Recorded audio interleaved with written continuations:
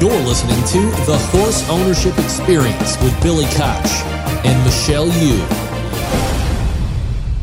Daddy Longlegs, Scat Daddy's only proven son-at stud in North America. Crowned champion freshman sire in Chile, Daddy Longlegs has already sired 3 graded stakes winners from his first 2 crops of runners, including a champion 2-year-old colt. A talented runner himself who won multiple graded stakes on multiple surfaces. He's passing that versatility onto his progeny with stakes winners on dirt and turf.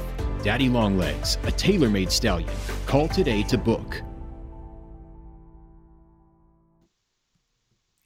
Welcome to another edition of the Horse Ownership Experience. I'm Billy Koch, founder and managing partner of the Little Red Feather Racing Club. Alongside of me, as always, from Parts Unknown, is Michelle Yu. Michelle, welcome to the show. Thank you, Billy. We also have a very special guest. We're going to start the show today a little differently. We have Terry Finley on the phone, who is the you know what? I don't even know what your title is, Terry. West Point Thoroughbreds guru. What do we call you? That's fine with me. Go on with it. El Jefe of West Point Thoroughbreds. Terry, no, in all honesty, tell us, you're on many boards in horse racing. You're obviously, you know everything that's going on. We talked a little bit earlier today. Terry was kind enough to call me to check in. First of all, first and foremost, your family's good. Everybody's good. This coronavirus, you're okay. Yeah, everybody's good. There are a lot of ways you can say it. My heart aches, and I'm sure your guys' hearts also ache for a lot of different situations where the human race is faced with a situation that we've never even come close to encountering. And I'm just going to trust, and I hope we all trust in the human spirit and the human will. I think that's amazingly well said. Especially, it's interesting that it comes at a crazy time in horse racing also, with everything that went down with the indictments last week. Michelle and I did a show actually last Monday, right after the indictments, and we haven't done another pod since. This is the first time we're back on the air. We got some really great comments. Thank you to everybody on the phone. We just sat and talked about it, and I'm curious as to your reaction, Terry. I mean, I think I can guess what it can be, but I'd love to hear it. Yeah. I'm no different than just about 100% of the people that I've either talked to or interacted with over the last week, Billy and Michelle. And you know, I do hope that we look back and we can pinpoint and we can attribute, I'd say, hero status to Jason and Navarro, and we all know what would cause us to look back at them and identify them as true heroes, and that would be they would be looked at as the impetus for really substantive change in our business. So that's part. The other question I have for you is, you know, we're talking about all the things that are going on in the business. I hope this podcast is not like 10 minutes. I hope we have a little bit more time than that. Terry, technically we have as much time as you want. Yeah, we redid the pod, Terry, and we could just talk all day, so it's all good. Going off of that, and I think, again, well said, tell us, because I'm sure people listening, we keep hearing mention of the Horse Racing Integrity Act, I know you are familiar with it. Can you just talk a little bit about it, why it's important, why you may think it's important or may not think it's that important, but this is the time that this is being talked about in probably more seriousness than I've ever heard it, personally. Yeah. Yes. So, look, the bill's on the internet. Anybody that really has the intentionality to read through a bunch of the stuff that they put out on a very regular basis in DC by the lobbyists and the staffers, you know, that's no different. So what's the gist of the bill? The gist of the bill is really 3 things. So one, it endeavors to get rid of any substance at all that we give to horses on race day, so that we can proclaim on the mountaintop that our horses are led over to the paddock and are loaded into the gate and run without any race day medication. And so in essence, I think that would be a good thing. And look, I know that's probably the part that conjures up the vast majority of the opposition and the vitriol towards the Horse Racing Integrity Act. All right, so that's one. Two is it would allow the United States anti-doping agency to come in and to orchestrate our anti-doping efforts. And there are two parts of our anti-doping efforts and any anti-doping program. And those two parts, right, consist of the actual testing, which I think more and more people are realizing is not as important or is not as effective as the intelligence, in large part the human intelligence. And you don't have to take that from me.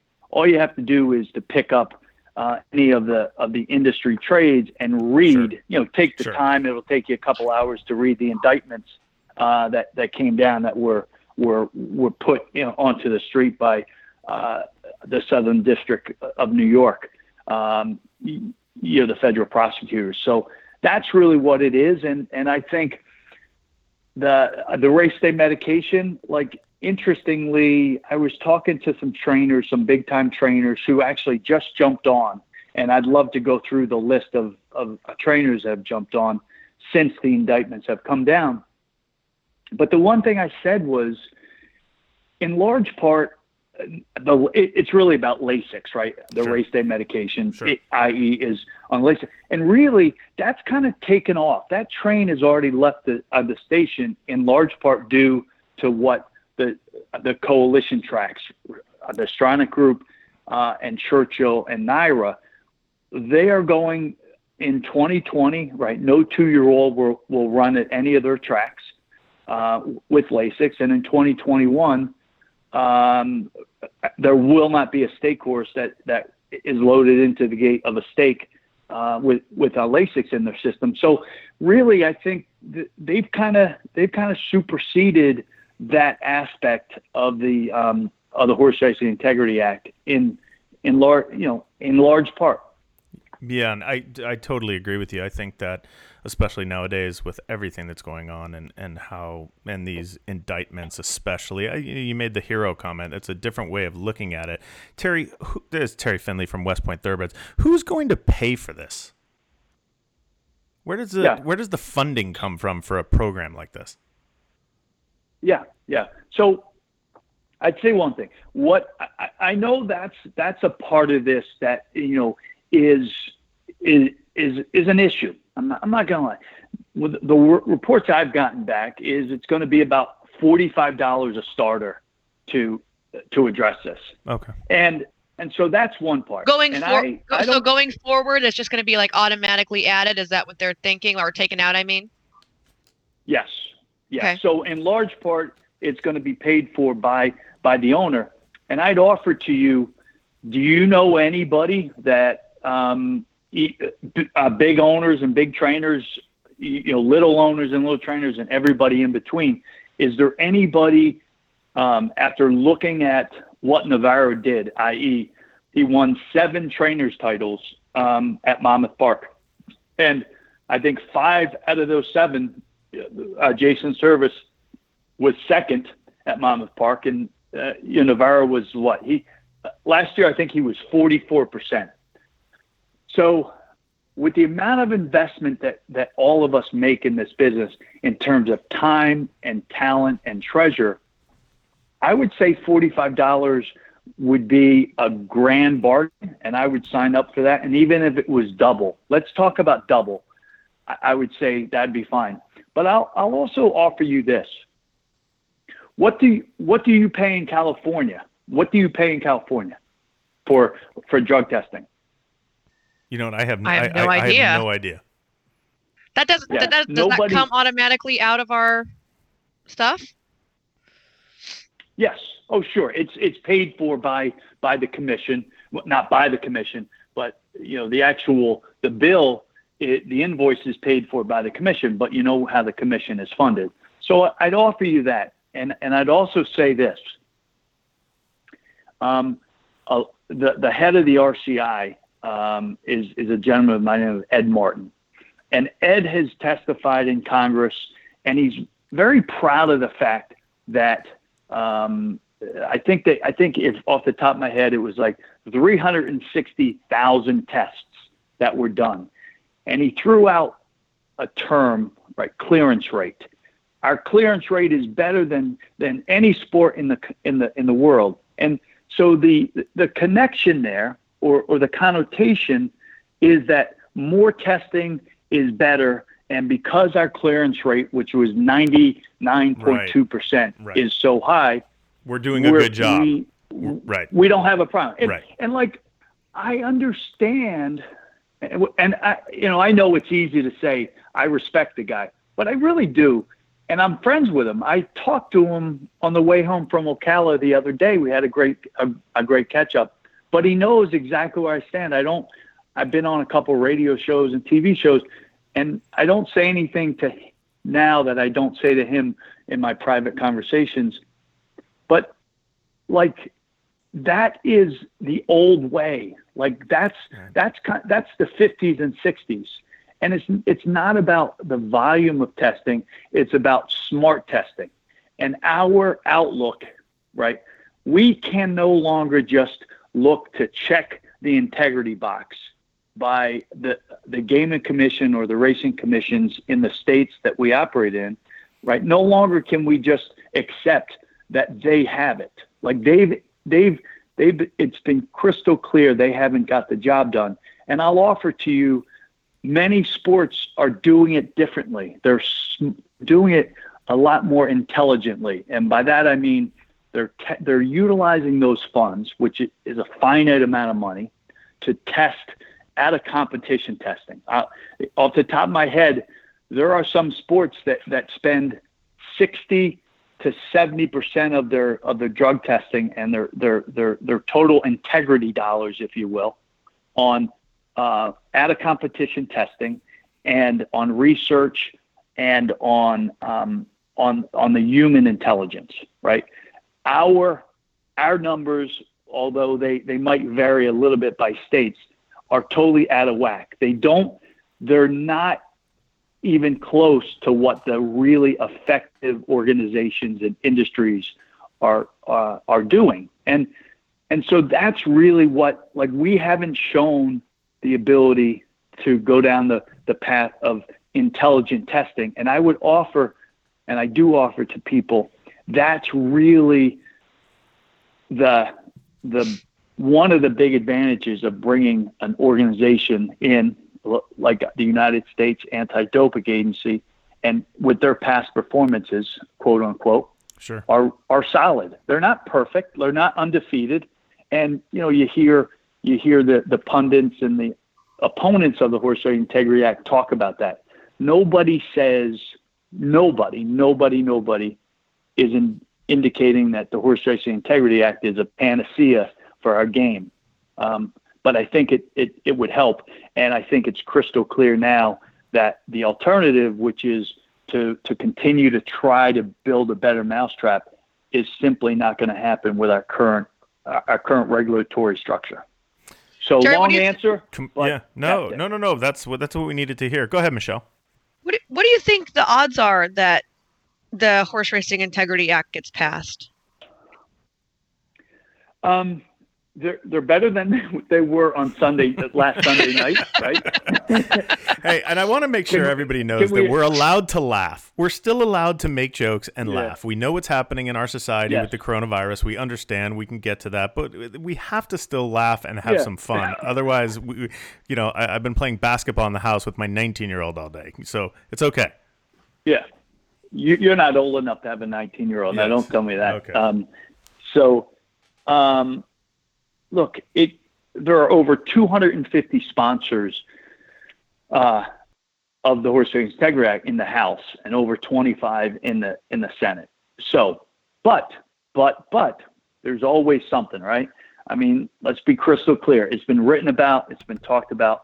The Mitch McConnell is very important to this, and right, Mitch McConnell is the head of the Senate, and he's also the senior senator from Kentucky. So Churchill Downs is not a supporter right now, but I think there's some movement there. I hope there is, but that's what I'm told. There is some movement, but they've been pretty vocal opponents of this bill.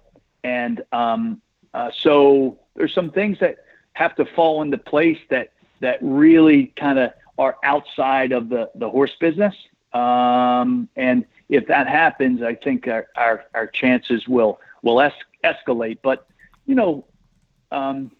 look, when the Washington Post puts out an op-ed, which they did last Friday, right beside the op-ed that Bob Baffert wrote in support of the Horse Racing Integrity Act, when that happens, and the Washington Post is calling for us, our industry, to vaporize, like, I would hope that's getting people's attention. And that's I think it as is. strong of that's pretty strong. And we know that last week, if we were going to have this blow up in the industry, that last week was the week to have it, right? Because nobody was really paying attention to that outside of our hardcore brethren inside the industry. Do you think?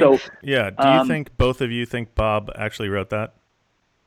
By the way, I'm joking. There's no chance Bob wrote that, but it was very nice. But it was a very nicely written piece. I happened to see him, Terry, the next morning. Jill could have written I saw that him the next morning. I'm like, "Hey, nice article," and he looked at me, had no idea what I was talking about. It was very funny. Anyway. No, he did. They didn't put his name on that, but I know what you mean. They all of a sudden. But you know what? That's all the political class. We need Bob. We need guys like Bob. We need him to step forward. I mean, believe me, he's under as much scrutiny as anybody else. Anybody. Yeah. He better be clean. Terry, he is, and I was very proud of him. And I haven't, not that I haven't seen eye to eye with him, but I've never sent him any horses, and he's been pretty strident.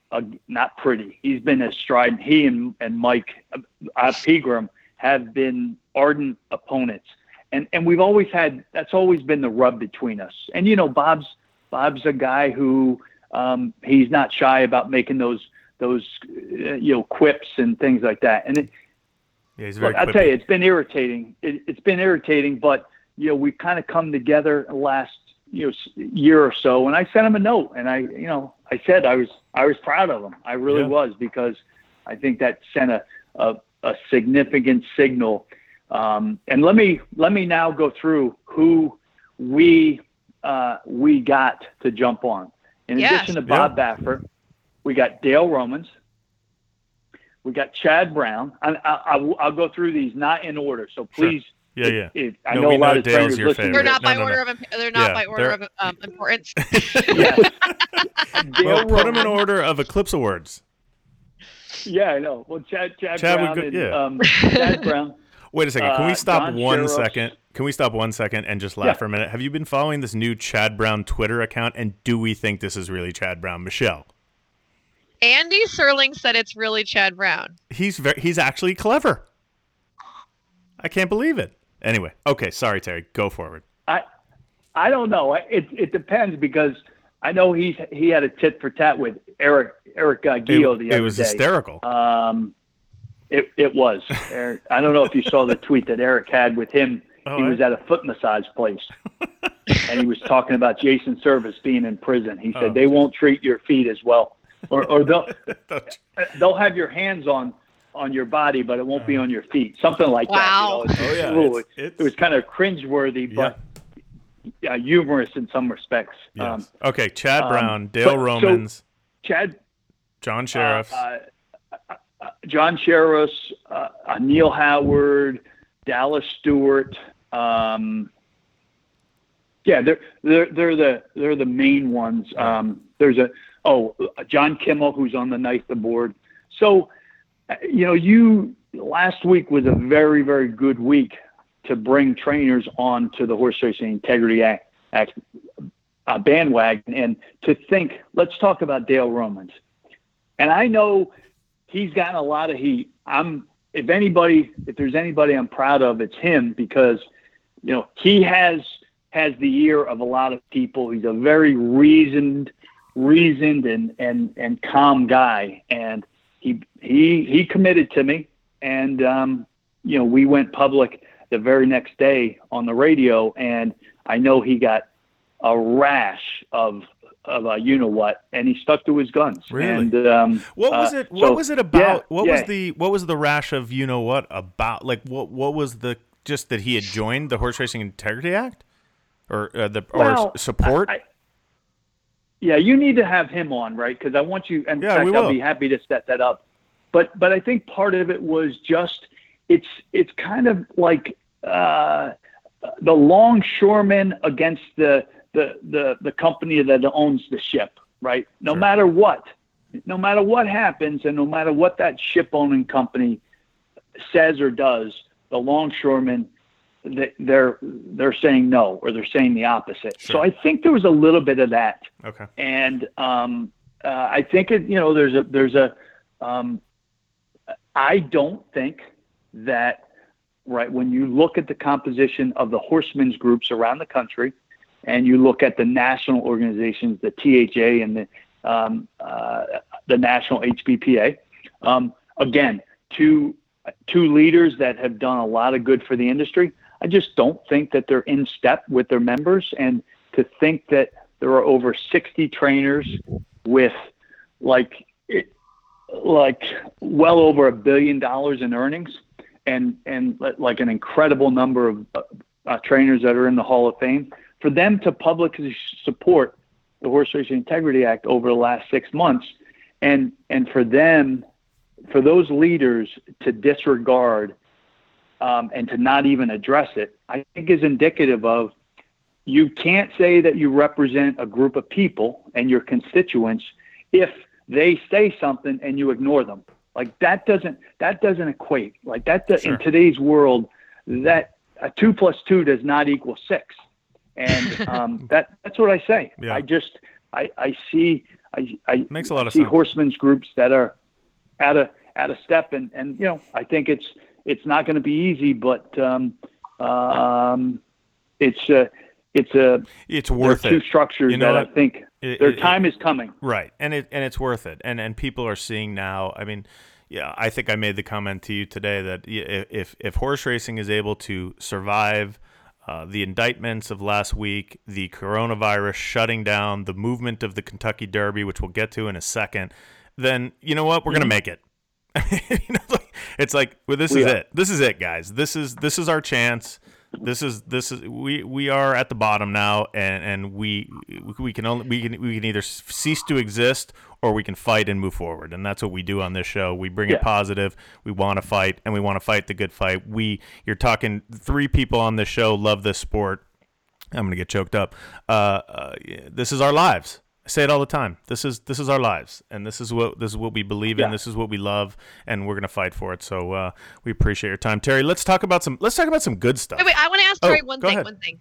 Terry, what's one thing we have to do? Either if it's just me and Billy have to do, or if it's us as a people, as a racing family, one thing we have to do to kind of get back on the upswing here. Is it get this bill passed? Is it up our out of competition training? Is it form a governing body? I mean, what's the number one thing in your opinion?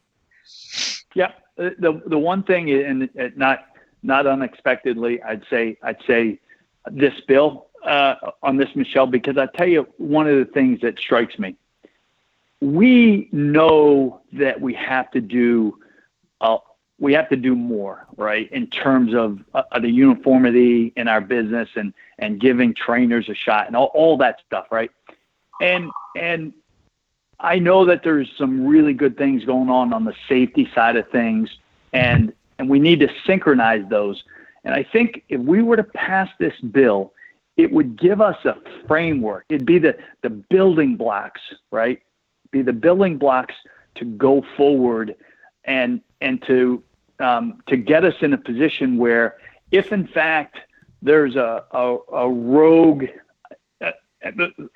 gaming commission, say in New York, right? If the next governor and somebody came in and they didn't like racing, that they wouldn't have the power to really mess or to really change the things that we know are beneficial to us and really work in our industry. So that's what I think we should continue to spread is, yes, it is the Horse Racing Integrity Act. It does address some very specific issues that we have, but it also will give us a chance to see, hey, we've done something and it's worked on a national level. Now, does that lead us to somewhere closer to, say, a commissioner? We're never going to have a commissioner. Let's not even waste time there. But there might be some other things that come out of this, and they're better and they're stronger and they're more effective as a result of the template that emanates from the Horse Racing Integrity Act getting up and going. And I don't hear people talking about that, but I wish they would. Okay. Yeah. Michelle, did you get your answer? Yeah, great. Yeah. I want to move on and ask what Terry thinks about the Kentucky Derby being in September. So wait, we haven't even, remember, we just started the show. We haven't even talked about it, I know. So let's just, for everybody who doesn't know, and I'll just be very quick, and then we'll get Terry's feedback and what he knows. The Kentucky Derby has been moved to September 5th from its original first Saturday in May. This is the first time I read 70, how many years, Michelle? I didn't have write it down. 70 years? Since 1946. 1946 is the last time it was run in June. 1946. Terry, what have you heard? Do you agree with the decision? And what does it mean, do you think, for the Preakness and the Belmont, which is obviously the Triple Crown? Yeah.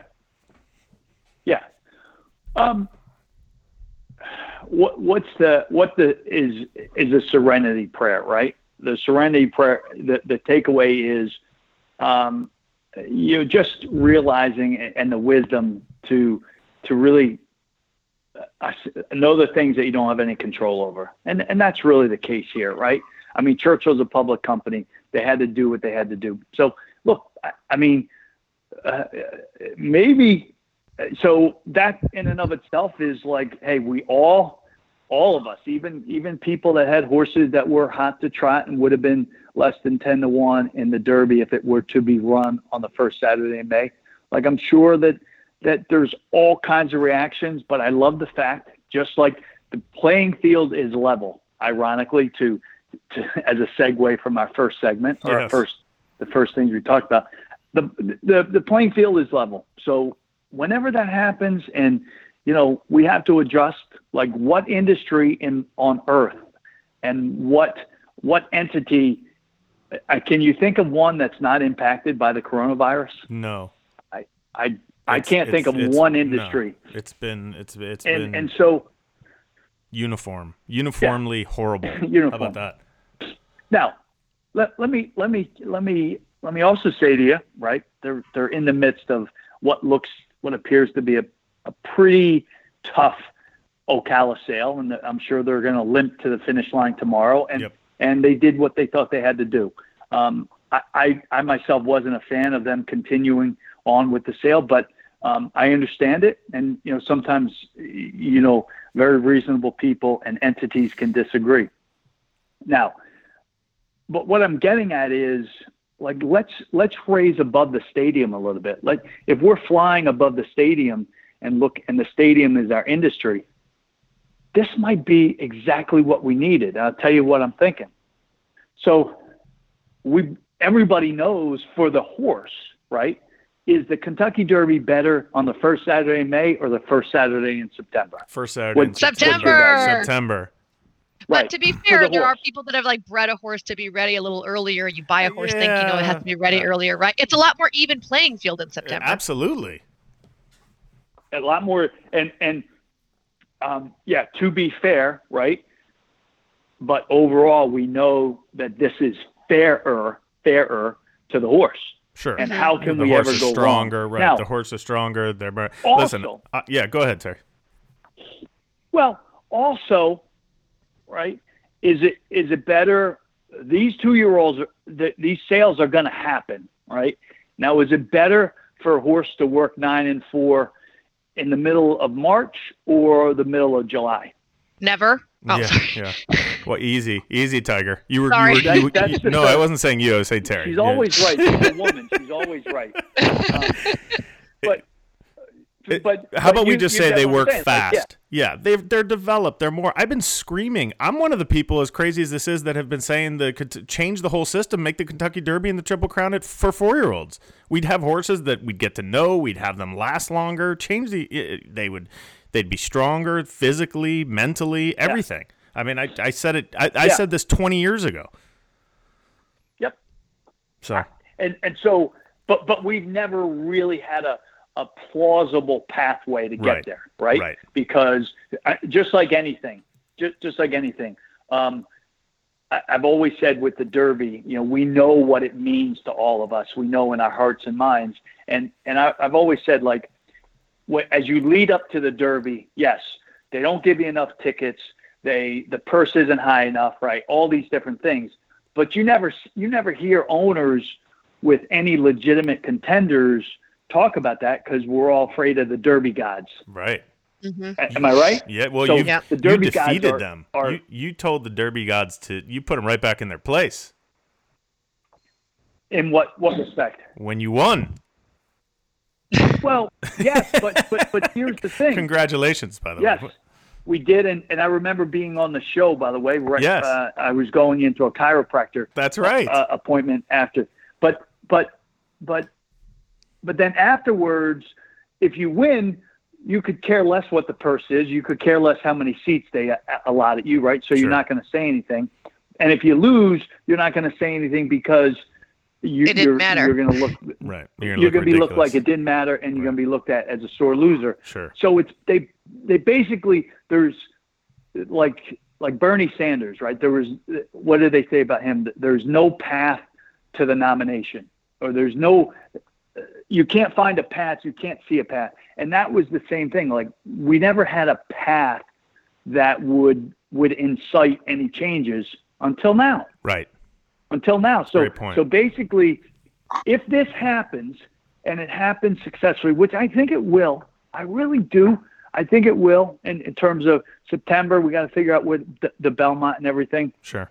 But if we're flexible, and I know David O'Rourke, I haven't talked to him about this, but, they don't need to go 1.5 miles. That whips the heck out of horses, right? Sure. In May or at the beginning of June. So I'm saying, like, this, but we have to have the will and the determination. I'm talking about the three of us and our brethren to push for these changes. Because think about it. Does it really matter to Churchill if they run 3-year-olds or 4-year-olds on the first Saturday in May? No. I'd offer to you no. I agree. And so it might be the breeding industry that cares more. Right. Exactly. No one cares. Yeah. So basically, we're just going to have to. I mean, look, I think to a certain extent and just like a lot of things, the loudest voice and the loudest yeller, right? But if we were to get the mainstays in Kentucky, the Coolmores, the Lane's End, Wayne Hughes, there's whatever that list could be, 10 deep or 20 deep, whatever. But we all know that the breeders see the writing on the wall, right? Especially with the coronavirus. Like, this is a perfect time to retool our entire business. And, boy, how exciting is that we've just kind of artificially been placed in this I don't say artificial in a negative way, but we've been presented with this great opportunity. And let's throw ideas out. Let's keep it on the forefront. We got Twitter. We got connections. We've got horsemen. We got owners and trainers. Let's just keep talking. It's our game, and it really is our game now. It's like when the next 2 or 3 generations, when they look back, they're going to talk about Michelle Yu, and they're going to talk about Billy Koch and Terry Finley, and we need to define and to instill our legacy, and that legacy has to be a stronger one than it is now. and and it's up to us. It's up to us. That's you. Wow. You've just inspired me. I had the chills during I the know, entire right? part. I mean, Terry Finley. I'm like, what can I do to define my legacy? I want to seriously. I want to run through a brick wall for Terry Finley right now.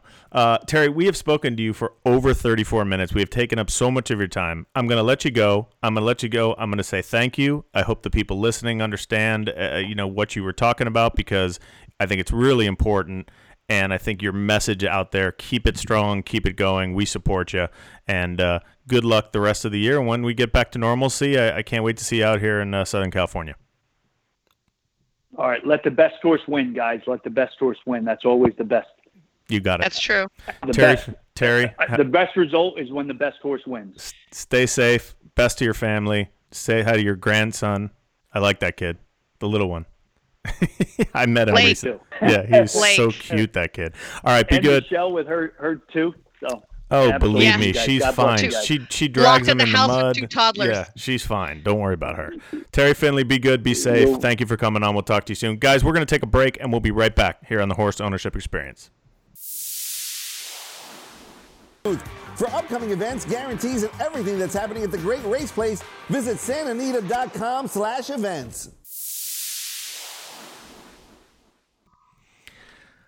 Welcome back, everybody. Terry Finley, West Point Thoroughbreds, just was on, and really, I mean, we laugh about my soapbox.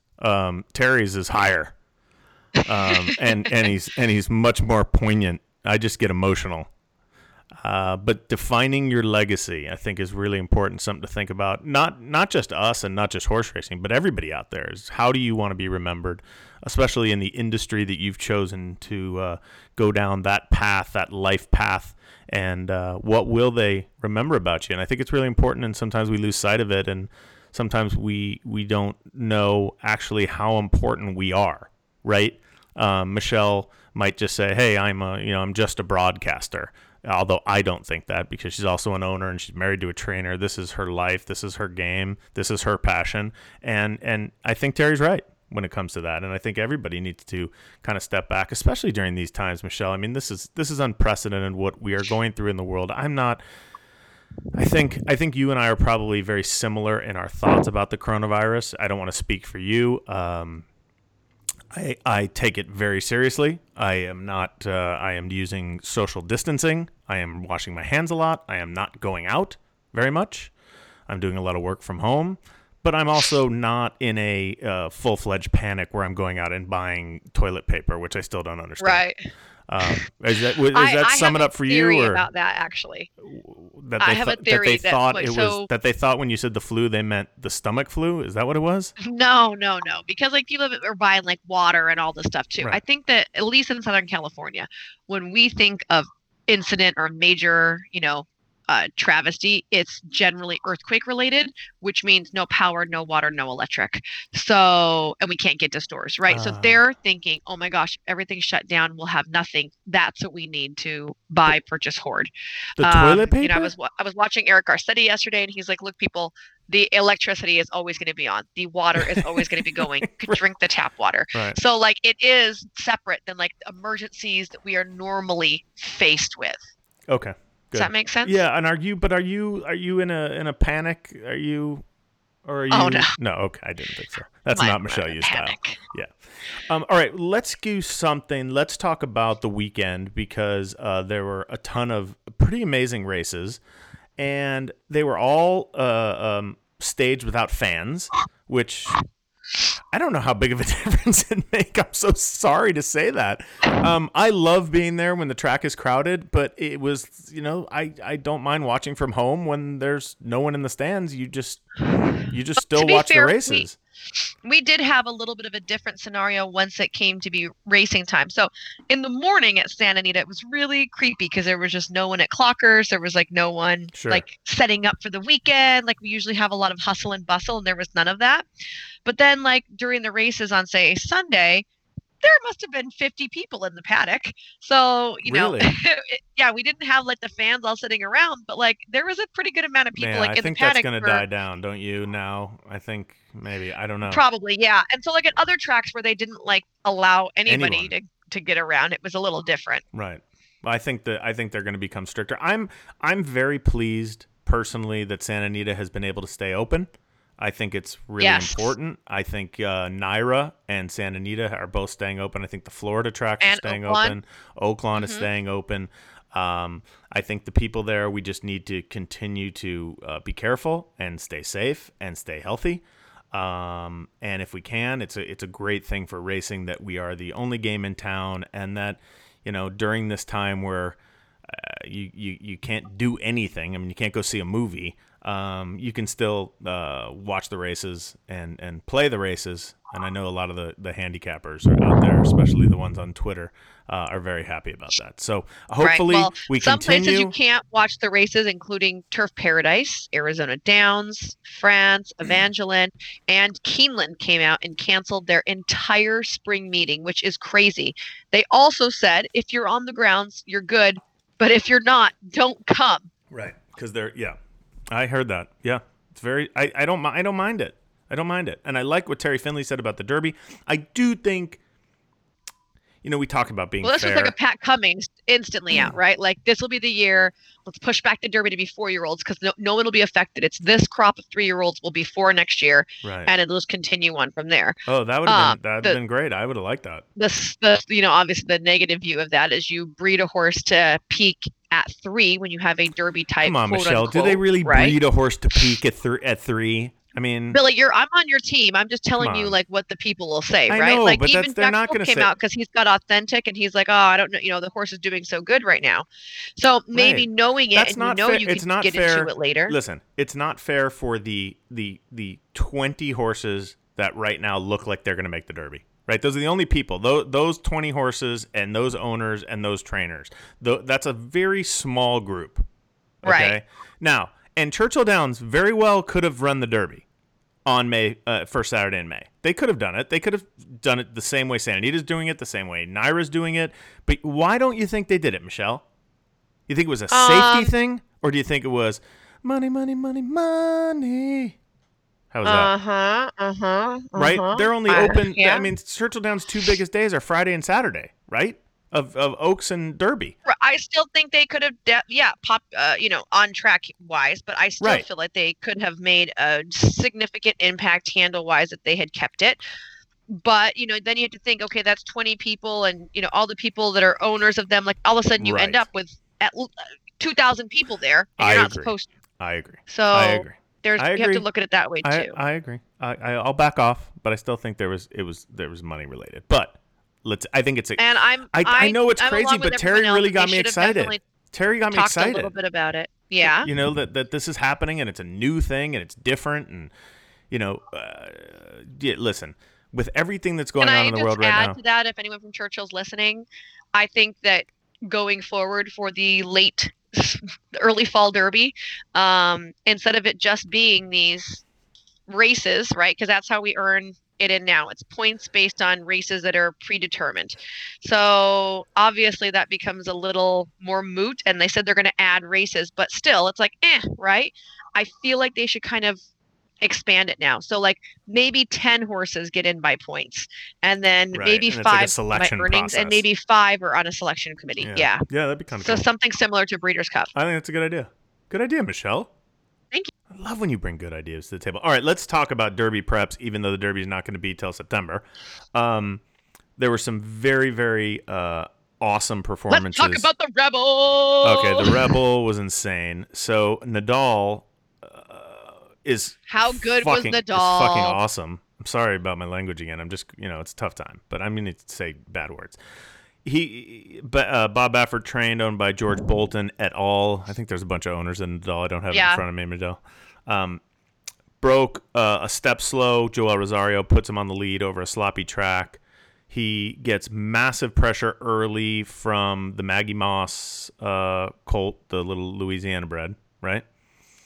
Then no Pearl. Then he drops back because George Papadromo's horse, who finished second to 8 rings last year in the prep for the Breeders' Cup. What's his name?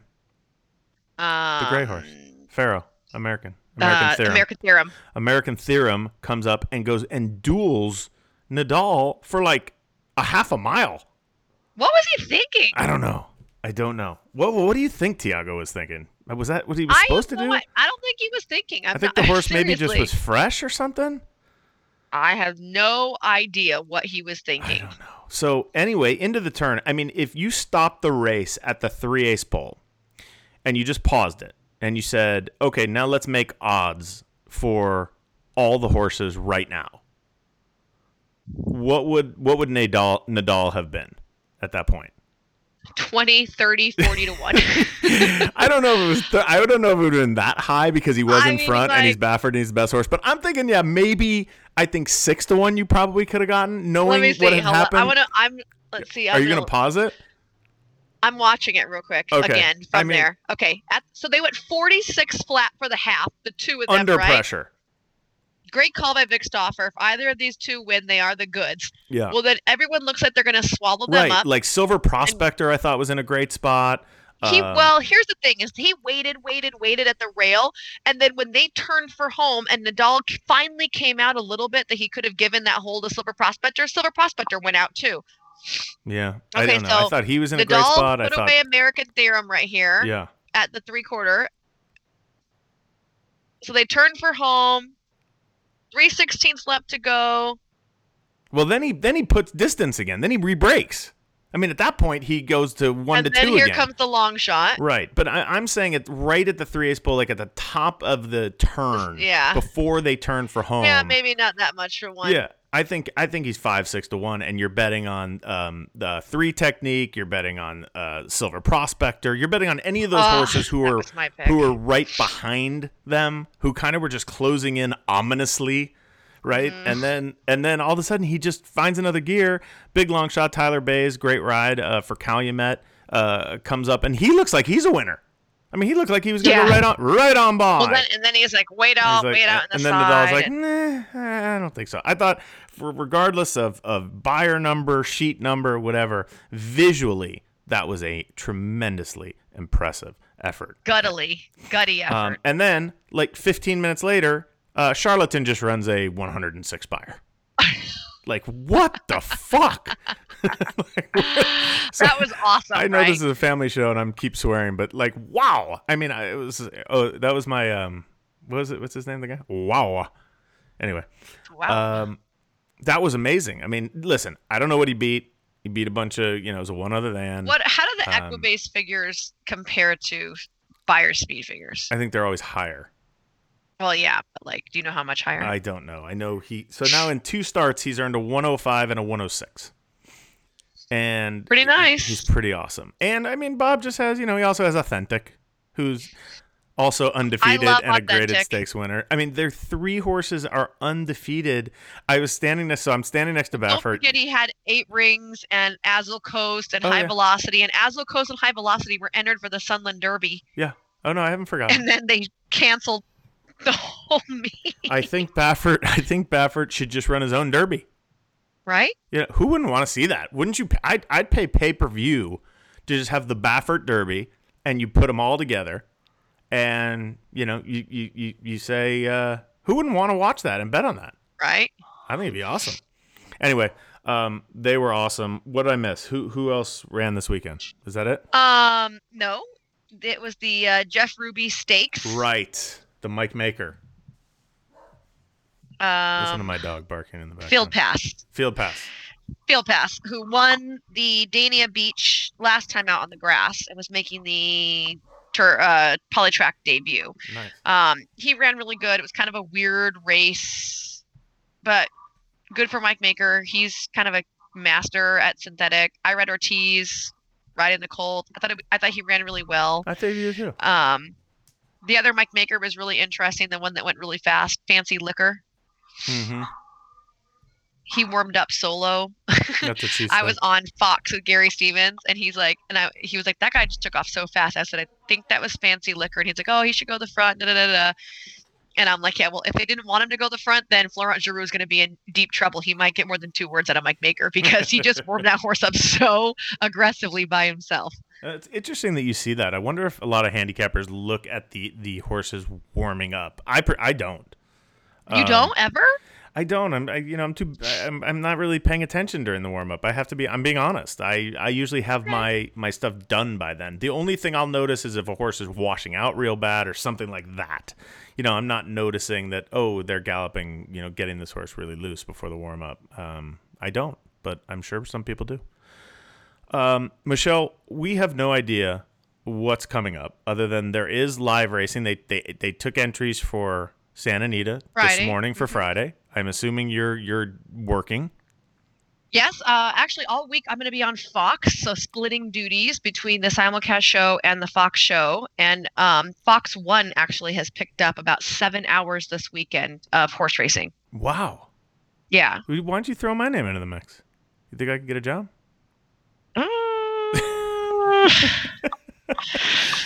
I'll let him know. Are you looking to host or be an analyst, Billy? I don't know. What do you think? I mean, you and we do a good job on this broadcast. Maybe Jonathan Kinchin can't make all his shows. You can take over as handicapper. There you go. All right. Well, Michelle, I thought it was a great show. I'm really glad Terry Finley came on. I am praying for everybody in America to stay safe, follow these guidelines that have been put out. Let's flatten the curve. I'd like the name. Let's define our legacy. And let's define our legacy, per Terry Finley. I thought that was really great. Michelle, I miss you. I miss seeing you. And give a hug and a kiss to those little ones for me. For everybody else out there, you can tweet us at Own a Horse, at the Michelle Yu, at BKLRF. You can download the show on iTunes. I think it's on there now. Michelle's going to put it up later. I got to do some editing right now, and then we'll have it up later, and hopefully you guys will listen. I thought it was a good show. We'll do something fun next week too, and if we need to do an emergency podcast, we can do it. So you just let me know. All right, sounds good. Thanks, kid. We'll talk soon. Bye. Bye, everyone.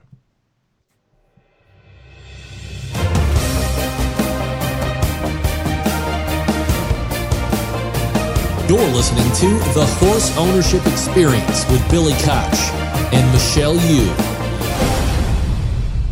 Daddy Longlegs, Scat Daddy's only proven Sunnet stud in North America. Crowned champion freshman sire in Chile, Daddy Longlegs has already sired 3 graded stakes winners from his first 2 crops of runners, including a champion 2-year-old colt. A talented runner himself who won multiple graded stakes on multiple surfaces. He's passing that versatility onto his progeny with stakes winners on dirt and turf.